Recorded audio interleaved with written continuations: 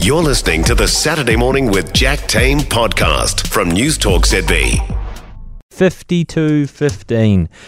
Some were surprised by the dominance of the Crusaders last night. We're going to talk to Jason Pine very shortly, see what he's got planned on weekend sport as they digest that incredible Super Rugby semi-final result from last night. But one who will not be shocked or surprised in any which way is our travel correspondent, Mike Yardley. Kia ora. Kia ora, Jack. Look, I am not one to gloat. I'm not. I am. So I heard. But I actually said to John McDonald, who was the Canterbury Morning on ZB yesterday, I said to him, I was thinking 45-10 as the score. Yeah. So, if anything, I actually underestimated the dominance of the Crusaders. But no, I honestly thought it was going to be a spanking last night. Yeah. So, yeah. Oh, very good. Oh, you were pretty close in the end.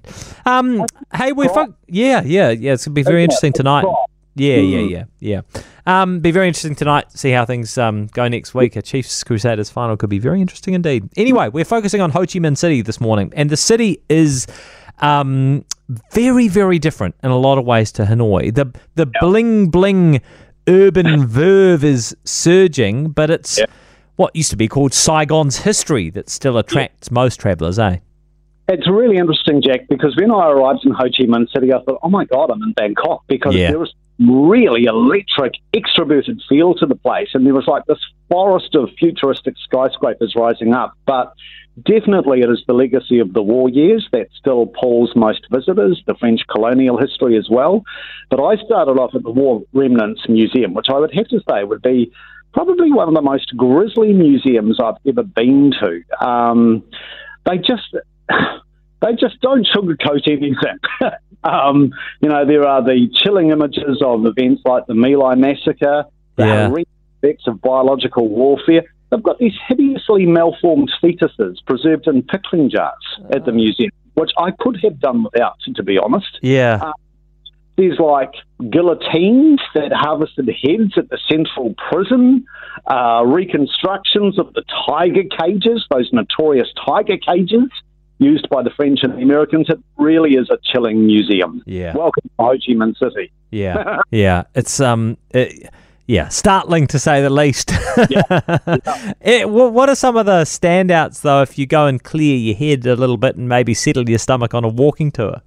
Well, it is absolutely brilliant. I've got this fantastic 1 kilometre long designated walking trail in District 1, which is still called Saigon officially.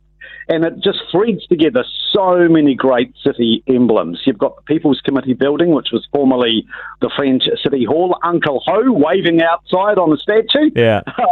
There's Notre Dame Cathedral, modelled on its Paris namesake. And interestingly, the statue of Mary inside the cathedral, that supposedly shed a tear 18 years ago, which triggered a stampede of pilgrims, Jack, as you could imagine. Yeah.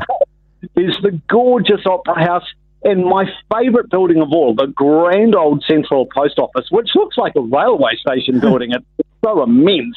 And the design of that was inspired by Gustav Eiffel. Oh, yeah. Oh, that's so good. That's cool, eh? Did you check out the Caravel Hotel?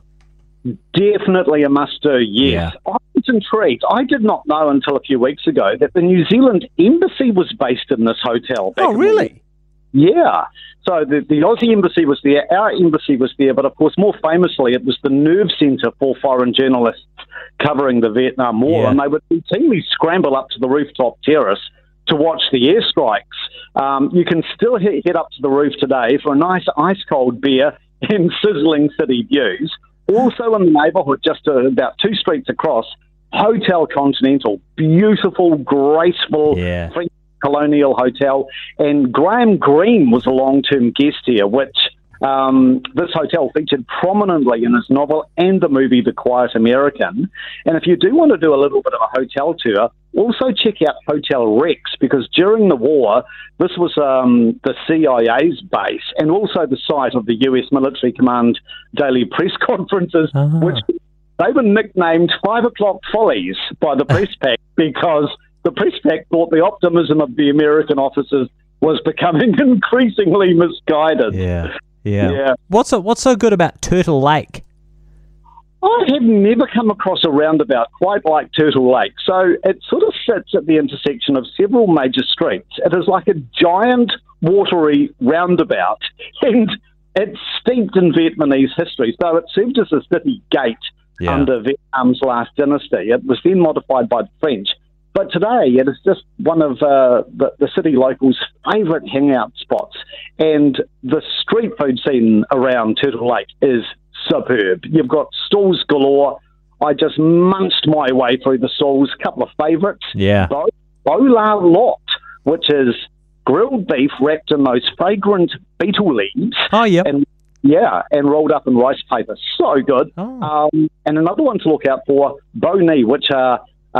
it's like a mix of thinly cut steak, and then you've got pate, pork sausage, sliced onions, and an egg, all delivered on a sizzling cast iron plate for $2 New Zealand. You cannot. Yeah, that's amazing. Where's good for bargain hunters if you're looking to get a little cheeky little souvenir or something? Well, you cannot go wrong by going to Ben Tan Market in District 1, downtown Ho Chi Minh City. It is crowded. It is rife with pickpockets. But man alive, I have never seen so many handcraft bargain souvenirs, retro Uncle Ho merch, Vietnamese T-shirts, you name it. Conical hats, put heads, basketware, it's all there. The largest market in Vietnam. So you just surrender to the chaos, Jack, and suck it up. Just keep your wallet secure. And where would you go if you want something just a little bit unusual, something a little bit quirky, perhaps? Yes, I think quirky's always good. Yeah. And particularly if you're travelling with kids to Ho Chi Minh City, you will want to treat them to Surio Yen theme park. Now, this is a Buddhist-inspired theme park. It is wild, it is wacky, it just brims with giant statues of dragons and unicorns and tortoises and phoenixes. You've got a snow castle, you've got roller coasters, you've got water slides. I was thinking to myself, Jack, philosophically, if Disneyland and Angkor Wat had a noodle and conceived a baby, I think this is probably what you would get. Oh, so that's right up my alley. Eh? Those sorts of things are just amazing. I always reckon if you can find something quirky and a bit unusual, it's the sort of things that make travel experiences so memorable. Okay, hey, thanks, Mike. Really appreciate that. That is Mike Yardley, our travel correspondent. For more from Saturday Morning with Jack Tame, listen live to News Talk ZB from 9 a.m. Saturday or follow the podcast on iHeartRadio.